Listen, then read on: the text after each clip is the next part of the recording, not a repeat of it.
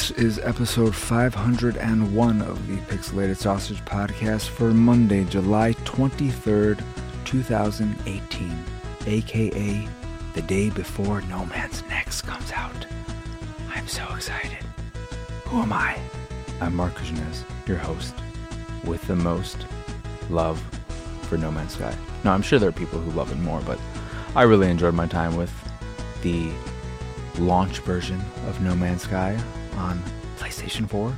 It's probably the game I've played most on that system, but now it's coming to Xbox One, and it's going to have all the updates that have come previously and the new next update, and I can't be more excited. I'm going to play that game probably more than any other game this year, and I know people still don't like it, but that's fine. You can like what you like, I'll like what I like. But I don't have anything to talk about regarding that right now because it's not out yet. And I haven't played it, obviously. But I'm going to be picking it up on Xbox.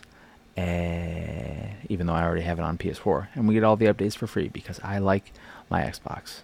I'm an Xbox person. I love the controller. You want to know one of the most irrational purchases or things that I have? I have a second Elite controller. Why? I want to have that spare. I would never let anyone else use it. If somebody came over and like, hey, let's play games together. I'm like, fine, you're not touching my other Elite. You can get your greasy fingers away from my Elite controller. It's just tucked away in its case. I did take it out to make sure everything worked, because that's one of the worst things you could ever do. It's like, I want to, like, something that you're going to be using at some point, test it right away. Because if you wait, the return period will be over and you'll be screwed. So that's a dumb thing I own, but I love the Elite controller.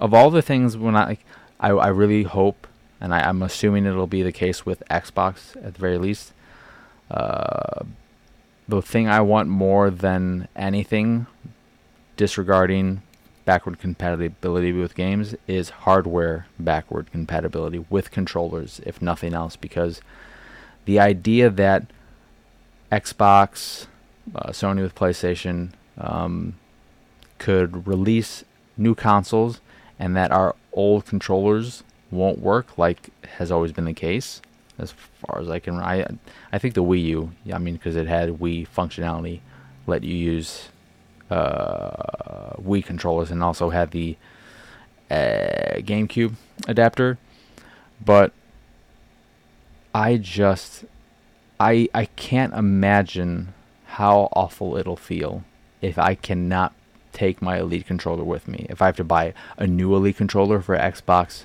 One, 2, Switch, I don't know.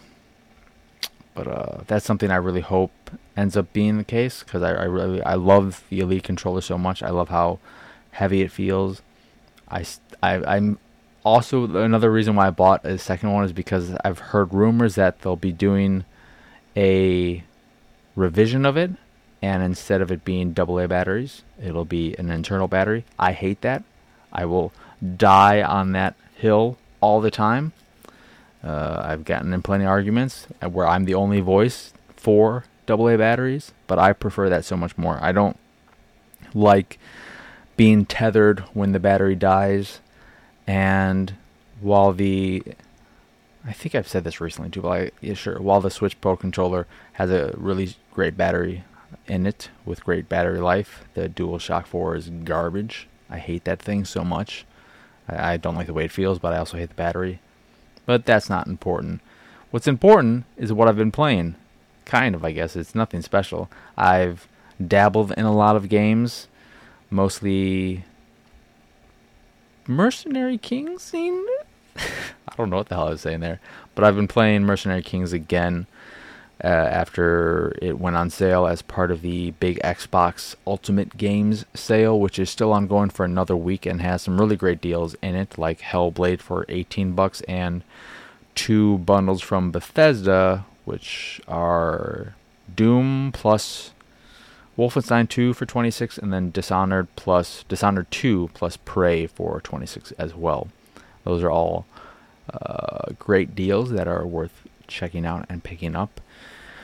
But I've been playing Mercenary Kings again on the third platform I own it on, and I still really enjoy that game in spite of itself. And I mean, it's an incredibly repetitive game that throws you into missions in the same environment, and you're not doing the most interesting things. But I love the visuals. I love the grind of it all, and collecting resources and upgrading my weapons and changing my weapons and customizing all that crap. I enjoy that loop. But it's not a great game by any stretch of the imagination. But I'm enjoying my time with it. It's a good game to drop in and play for 10, 15 minutes and then leave. It's a great game that you can just pick up and play. I'm not sure if it's on Switch, but it would be great on Switch, and I'm sure it would look fantastic in handheld mode. But then other than that, I've just thrown in games here and there like Fight Night Champion, which is a 360 game that still looks amazing. I booted that up and I was like, oh, this looks great. And that's also on sale for $10. It's not Xbox One X enhanced. I think it just holds up really well because games like that, which fighting games that don't have a lot of resources to deal with just your character models and then a handful of environments, and with a boxing game, the environments are not all that different. It's like, oh, are the ropes different? Maybe the background's a little bit different, but it's all still in a ring. So those games still look great, and it feels pretty good. And given that there's no boxing game on the current gen platforms that I can think of at all, it's a good game to pick up if you're a fan of boxing, and nice that it's backward compatible. I love the whole backward compatibility thing of Xbox very much. Then I also played a little bit of Doom, went back to that, and it's been really long, but really long since I played it, but picked it up and it felt great immediately. That is just a great feeling shooter, and there are so many little design choices in the game that were made that really make the flow of it just work. The one that immediately comes to mind is the fact that you never have to reload your guns. Whoever said, hey, you know what, we don't need to worry about that. That's just going to get in the way of everything. It's great. And I can't remember if you had to reload your guns in the original Doom, so that may just be something they decided to keep from the classic games. It's been so long, and my memory of them is foggy, because I just bunch all those classic FPS games together, Duke Nukem, Doom, Wolfenstein, etc. Even stuff like Zero Tolerance, or I think, what was it, Tech War, which I believe starred William Shatner, and I had as part of some kind of, I don't know if I had the full game, but I had it as part of some like PC demo disc, I believe. And I remember just starting it. I really liked, I can't remember if it's exactly called Tech War, but I just remember loving that thing. But yeah, all those classic FPS games blur for me. They blur together. And Zero Tolerance, it was probably on PC, because it'd be weird if it was only on Genesis, but that's where I played it. I remember picking it up in a Funkoland that was just about to go out of business. They had like a bargain bin thing, and sticking out, because it's one of those tall cartridges, was this game called Zero Tolerance for like, I don't know, maybe $2. And, I think there's like a guy with a gun on there. And I'm like, what is this? And then I bought it. I brought it home. I'm like, oh, this is a first-person shooter on Genesis. I don't know how many there are of those. This is weird. It's not that great. It's not that bad. Maybe it is bad. It's been a while since I played Zero Tolerance. But, yeah. So, Doom. I played that. Then I did throw in Pinball Arcade just to see if the pro thing that I mentioned before was actually a thing. It is not. I don't know if I'm losing my mind, though, because I'm pretty sure I loaded tables that the pro options were there before, and they're not there anymore. So I don't know what's going on. I think you should just take everything I say with a grain of salt. And when I say that, what I mean is, don't trust any word that ever comes out of my mouth, because it's all fucking garbage. I played some Super Blackjack Battle 2 Turbo Edition, which just came out, or is just about to come out. I'm playing on Xbox One. I'm not sure what other platforms it is on, but it is basically Street Fighter 2 with blackjack instead of punching and kicking and Hadouken. So if that sounds interesting or something you'd want to play, you can check it out. But I think even if that does sound somewhat interesting, you might be a little bit let down, like myself when I played it, because I enjoy blackjack, and I like the idea of having a card game where you're battling against another person. But given the whole Street Fighter vibe it has going for it, and it's so ridiculously Street Fighter. Even the opening cinematic is the whole flashing light and the guy just kind of juking back and forth ever so slightly until he Hadoukens a set of cards into your face. And then the way the single player is set up is with the whole world map, and then you fly to different cities and battle against different opponents. But none of the opponents have any kind of abilities. There's nothing different between them other than they look different, and you're just playing straight blackjack. Unless I'm missing something, I didn't see anywhere. Like, they have different taunts, I guess, but the taunts don't do anything. So you're just playing blackjack. The matches are set up with 10 rounds, so you bet however much you want to bet. You both start with the same amount of money, and then whoever has the most money at the end of the 10 rounds wins. And if you lose all your money before the 10 rounds are over, you automatically die and you lose. And that's it. There's also a straight blackjack mode where you can play against the dealer, or just really try to rack up as much money as you can by yourself. And they still have the round thing. It's like round 1, round 2. But that's not all that fun. And there's no kind of carryover, any kind of progression. You always start over from the beginning. You're not building up a bank of a lot of money like you do in more traditional casino-based blackjack games.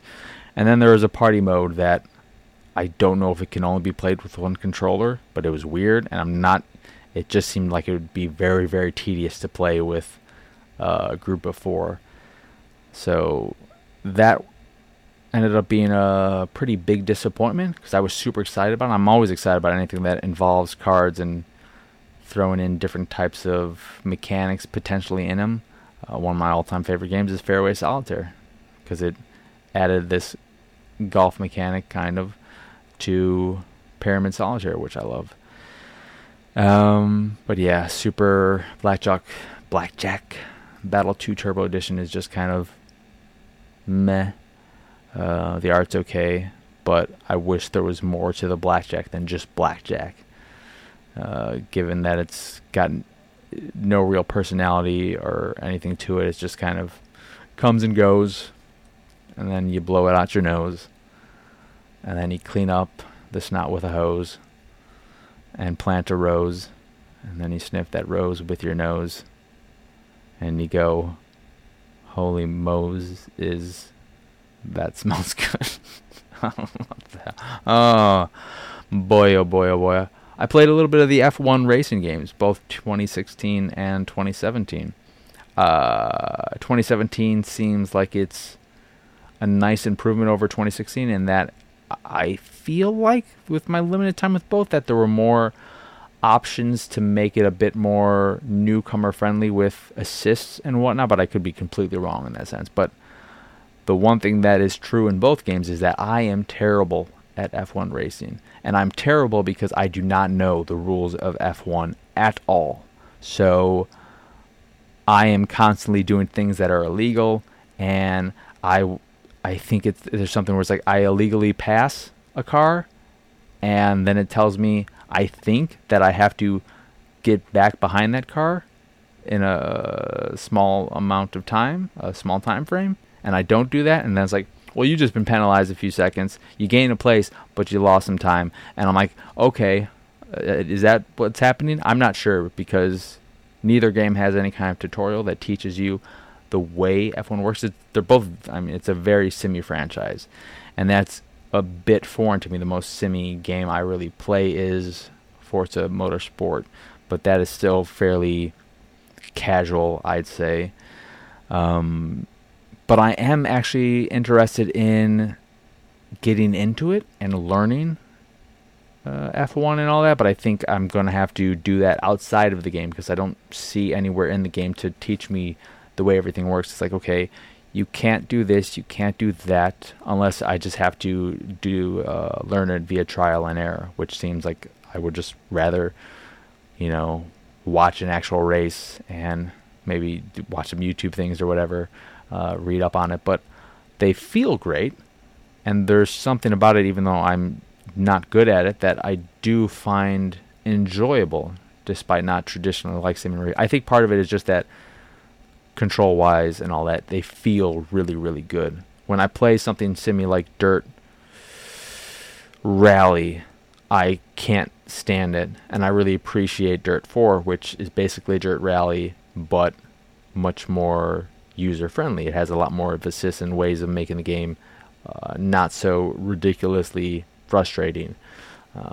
But I've enjoyed the time I put into the F1 games despite being terrible at them. And then other than that, I played one race of Sonic and All-Stars Racing Transform. That game could definitely use, it would benefit by a X enhanced update. And yeah, Rainbow Six Siege. I can't remember if I talked about that, but played a little smattering of that here and there every day or whatever. But I still really like that game. I pretty much only play Lone Wolf Terrace Hunt because I love the Terrace Hunt mode. I love that back in the Rainbow Six Vegas days, and I love it in Siege. I don't really venture online with strangers, and I've never really messed with the multiplayer because I just feel like in a game like Siege that is very team orientated, I don't have confidence in my it's not my ability to find people to play with, but just I don't have confidence in the matchmaking system and not finding or running into someone who is incredibly annoying. I don't like people who are overly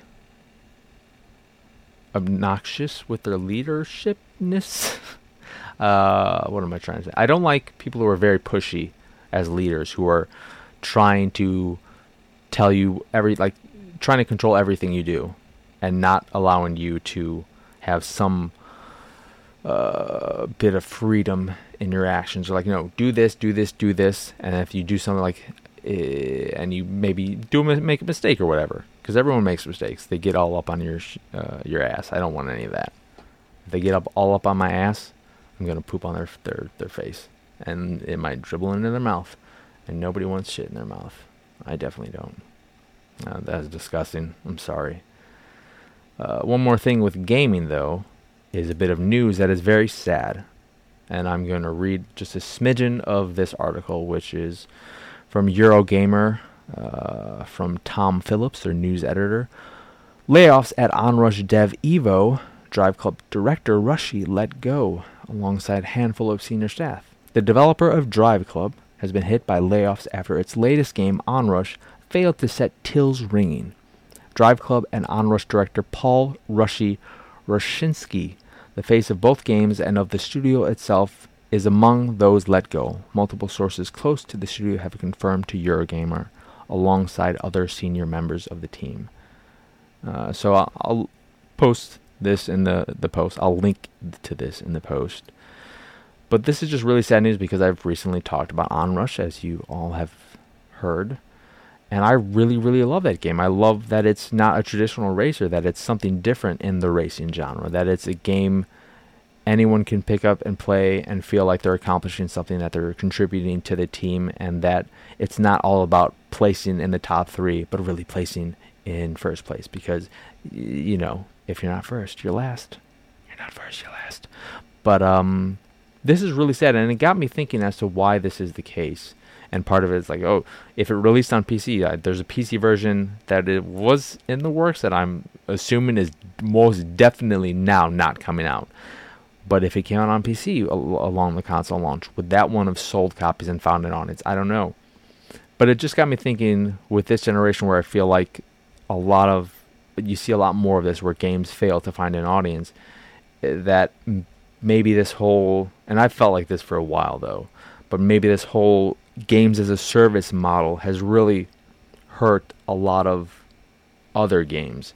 You're still able to, and games as a service games like Fortnite or Siege or Destiny or what have you, Overwatch.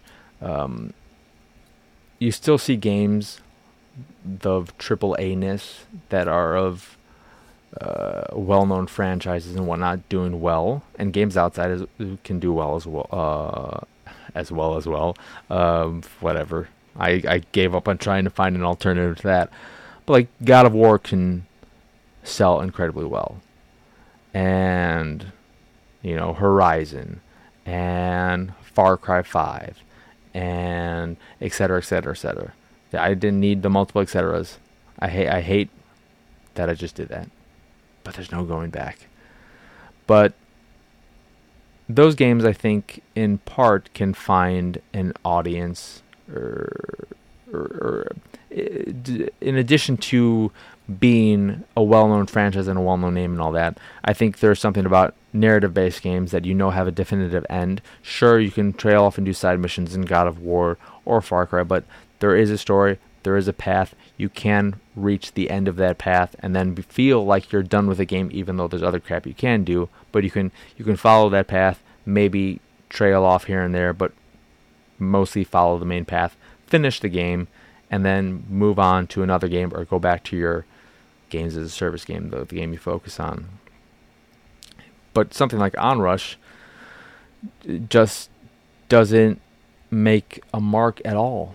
And it sucks when this happens regardless of whether the game is great or not. Layoffs suck. But when the game is great and is doing something a bit different like Onrush, it especially sucks because what could there be done? I don't think there was a huge marketing budget and a marketing push behind Onrush. I don't remember seeing all that much about it.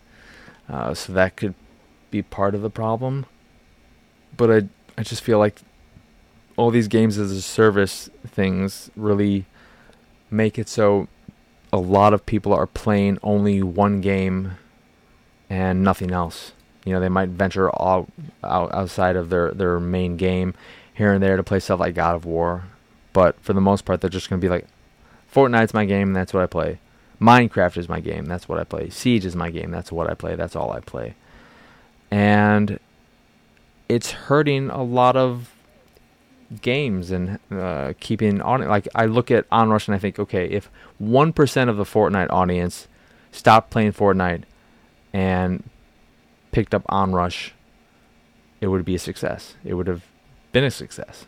And it sucks that you have such a minute part of one game's audience could save another game, or even questioning the price tag. And it's weird saying that maybe they should have devalued their game somewhat, but I don't know how many copies Onrush sold. I would guess that 100,000 copies is very, very high of an estimate, and then it probably didn't even reach that. But say it sold 100,000 copies at $60. If they charged 40, would it have sold 1 million copies? Who knows? That would be a drastic hike in profits. You're not including all the paying off publishers and all that. All the various fees or whatever. But that would be the difference between 6 million and 40 million. So that would be a huge thing. But you can't, there's no way to know if that would make any difference. It could sell the same exact amount of copies at 40, and then you're just losing money. So that's a gamble that you have to really think about. But it just sucks because this is happening a lot with games that just fail to find an audience. And even one game that I remember seeing, and I'll bring this up from the Auto Age Steam page. One of their discussions is about, is there an audience, is the multiplayer live for this game, which is a car combat game. And in one of the posts about whether or not there is a multiplayer, the developer replies to a comment And he says, "Thanks for the comments. We've always had a small audience. Wish it were otherwise. We did everything we could afford to do, including giving away 100,000. Not 150,000. 150,000 keys over the winter holidays via the Yogs Cast Jingle Jam." I don't know what the hell that is. But they had a good percentage of installs from that, but no noticeable impact on online play. And that is just a thing where it's like, I guess people installed it and tried it and like, well, I'm just going to stick with whatever I've been playing. But like, when a game can give away 150,000 copies and it does nothing for the player base, it sucks, and it makes me just wonder like what can be done. And I wish there was some way to also know the real reasons. Like, why did Onrush fail? Is it because there wasn't a big marketing budget? Is it because, like, I wonder, the people who do play Fortnite and Siege and all these things, do they venture out more than I think they do with other games, or do they not?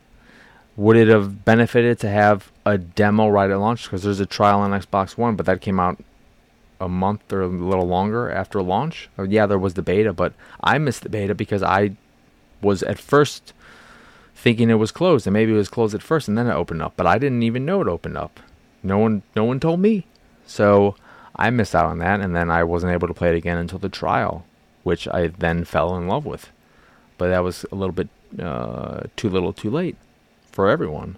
Because I see that and I'm like, well, it's been so long and the game's not doing that well, so I don't know if the game is going to be supported and continue to be updated, and it's probably going to be on sale at some point soon, so I'm just going to wait to pick it up. But if I had played it before launch or at launch, if the trial was available right away, I would have bought it right there and then. So I don't know. It's all sad.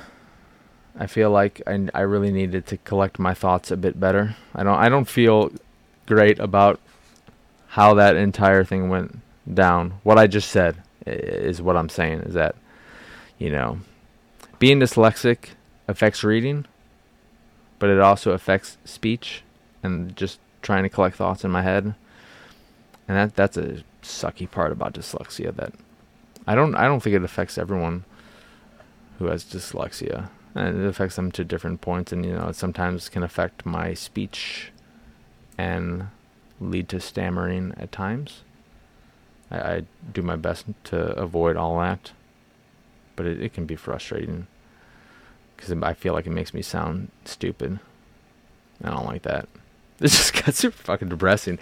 Anyway, Onrush, it's a sad situation, and I feel like this is definitely the final nail in the coffin, and that there's no turnaround. There's not, like, they're not gonna suddenly get a spike in sales and everything's gonna turn around. They're gonna rehire the staff they let go, and what it means to the studio as a whole is that studio just gonna die in general. Because they got rid of a lot of senior staff. So what the hell, are they gonna be merged with another studio? I don't know. We will wait and see. But that's it for game news and whatnot. I also watched this past weekend The Toys That Made Us, which is the Netflix documentary series about the toys that made us. So it's a 4-part, well, there are 2 seasons, both broken down into 4 episodes apiece. I guess they're coming out with the 3rd season I didn't know was announced, and that Ninja Turtles are finally going to be part of that season. Unless my friend was lying to me, in which case I'm going to beat the ever-living piss out of him. I'm going to murder him. I'm going to murder him so hard. But the first 2 seasons follow, Star Wars, Star Trek, G.I. Joe, Transformers, Hello Kitty, Barbie, Lego, and He-Man. And I thought the series was good, but not great. There are a lot of issues I have with the series. The first one being the narrator is incredibly annoying. I hate his voice. I hate the way he talks. I couldn't put my finger on it at first, but I feel like he's going for a Ron Howard from Arrested Development sound, but trying to be a little bit more upbeat and have a little bit more personality and just throw in these stupid jokes that are never funny. And every time he opens his mouth, I just want him to shut up immediately. And then in addition to that, I think every single episode is poorly edited, and I think they try to make things funny, and it doesn't work. And they linger on things and rehash certain jokes that just don't work at all for me. And I just wish it was a bit more...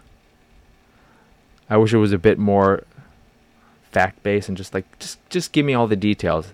Because some of the stuff is really interesting, but when you try and turn this little part of the interview or some of the information you've learned into a running joke, it doesn't work. You can't just make something into a running joke just because you want to. It's not going to work. Then with the translation, with the Hello Kitty and Transformers episodes, the voices they use for the translators for some of these people, because they'll pick different voices, are weird, and they don't seem to really fit the people who are talking. There was this one guy in the Transformers bit who they gave like a really deep, weird sounding guy male voice to, and I was like, what is this? This is weird. The theme music is terrible.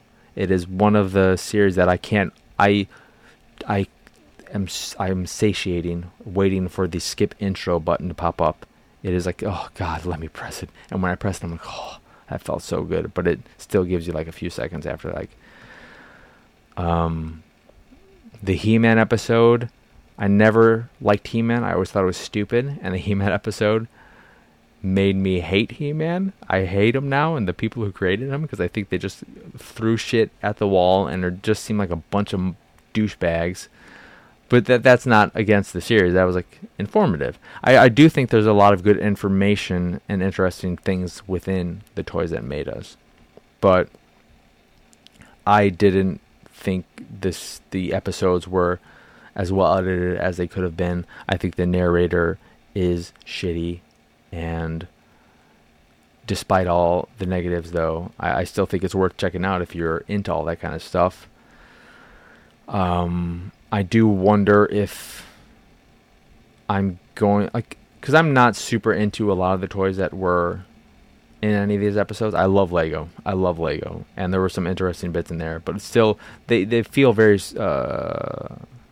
on the surface. They don't feel like they dive that deep in, probably because it's 45-ish minutes spent on a toy that is on multiple toys that have been around for 50 plus years in many cases, so they can only do so much with that time.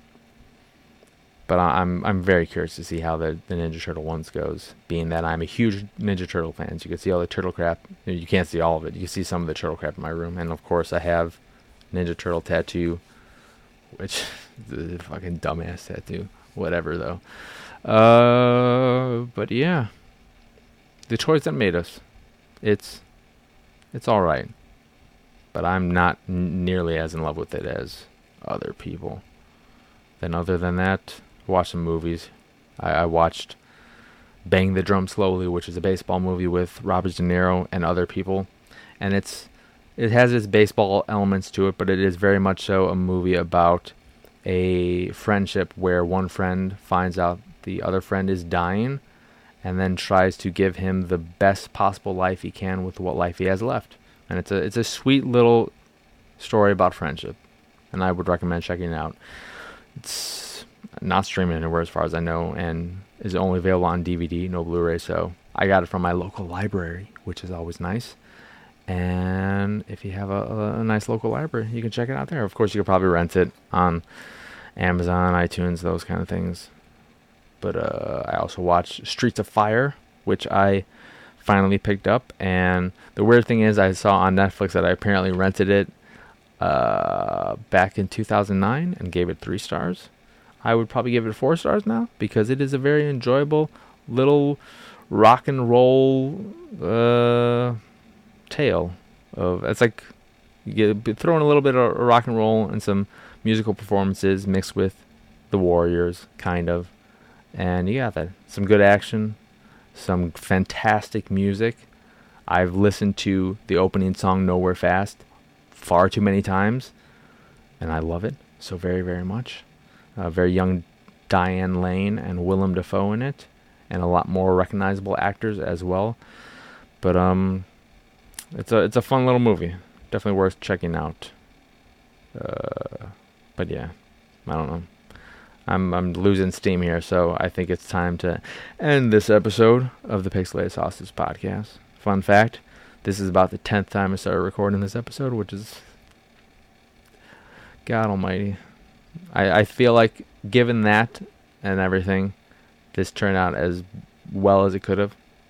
So I'm now going to really end it and say, my name is Marcus. I was like, I'm not saying bye-bye yet. I haven't done any of the plugs. What am I doing?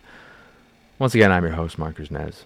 Y'all can find me on Twitter, Instagram, Xbox Live, on my list, Steam, Twitch, and all the usual places at PX Sausage. On PSN, I'm The Kush 3. But maybe not for that much longer, because apparently there's whatever beta going out soon for the 6.0 firmware update for PlayStation 4.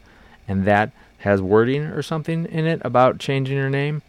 And if that really is true, I'm going to be a very happy camper, because I hate my name. I hate this one relic I still have to the whole Kush thing, which was a nickname I had for so long because it's very similar to the pronunciation of my last name. And then far too late in life, when I was much older than I should have been to finally realize it, I realized what Kush meant. And I was like, no, I don't want to be tied to this anymore. If I want to be taken somewhat professional, I should be tied to sausage instead of Kush. So that's what I did. And hopefully I'll be able to, tie myself to some sausage on PSN as well. The site is, of course, pixelatedsausage.com, where you can find this podcast and the Pixelated Paranormal Podcast, which are both available on podcast services across the globe, like Stitcher Radio, Google Play, and Apple Podcasts. And if you'd like to check out the art I do, you should go over to pxsart.com and check it all out over there. And if you see any picture you fancy, you can go and click a little link and purchase a print. And if you'd like to support the site and everything we do over here at Pixelated Sausage, you can support us over at patreon.com/pxs. Or you cannot. I don't care. That's fine. I really don't care. It is what it is. And that will do it for this episode. Okay? Okay.